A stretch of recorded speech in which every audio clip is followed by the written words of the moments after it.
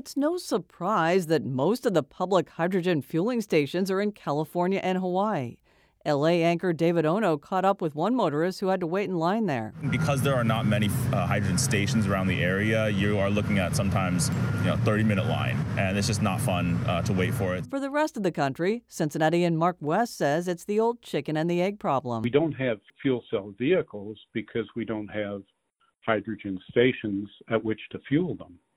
And then on the other hand, nobody is really investing very much in putting in hydrogen fueling stations if there are no cars to show up and buy the hydrogen. West is forming a group of hydrogen enthusiasts in Cincinnati. He says what's not to like? You can make hydrogen from a variety of sources. You can store it as liquid or gas. And unlike battery-powered vehicles, hydrogen doesn't lose energy even months or years down the road. GE Aerospace, based in Evendale, is creating a new fuel delivery system so its engine can burn on hydrogen.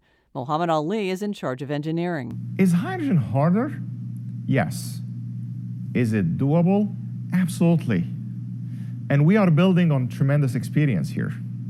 And I'm actually very encouraged by the inventions we have already made to address those challenges. It also burns hotter and faster, and Ali says GE is working on new designs to accommodate it.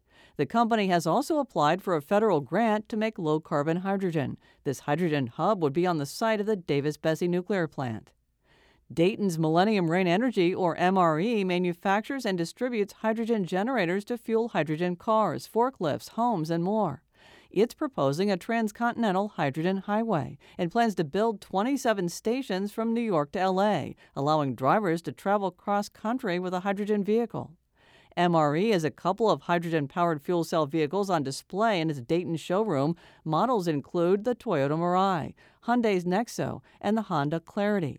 Honda is preparing to build another hydrogen vehicle in Marysville. That comes as fuel cell manufacturer Hyperion is starting production in Columbus. Canton has one of the largest fleets of hydrogen fuel cell-powered transit vehicles. Kurt Conrad is CEO of Stark Area Regional Transit Authority, or SARTA. Our first buses actually were about $2.5 million a piece. Now they've come down to just a little over $1 million.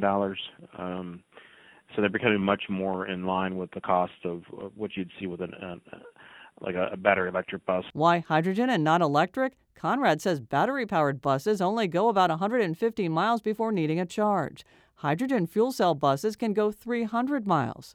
With no exhaust and a quieter ride, he says a lot of transit systems are interested. We took one of our fuel cell buses on the road, so to speak, and we've been in 50 cities across the country and in Canada showing that vehicle, and then I'm probably on the phone, even this week, probably about 3 different transit systems have called us asking about our input and our experience. Cincinnati's Metro says it is actively exploring any alternative to diesel. So we actually have talked with Cincinnati, and we've actually talked with Butler County. We did have a bus down. We took a bus down there a couple of years ago, and actually showed it at a couple different meetings and places like that. So I think we have seen some interest from the Cincinnati area. SARTA paid for its buses with grants.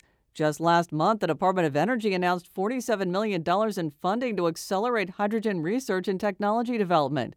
One goal is reducing clean hydrogen from $5 per kilogram to $1 per kilogram within the next 10 years. 1 kilogram of hydrogen is about equal to 1 gallon of gas. Not everybody is singing the praises of hydrogen. Some point out the energy needed to power a green hydrogen fuel cell is 3 to 4 times that of an electric battery. And there are claims that hydrogen has 11 times the warming power of carbon dioxide over 100 years. Ann Thompson, 91.7 WVXU.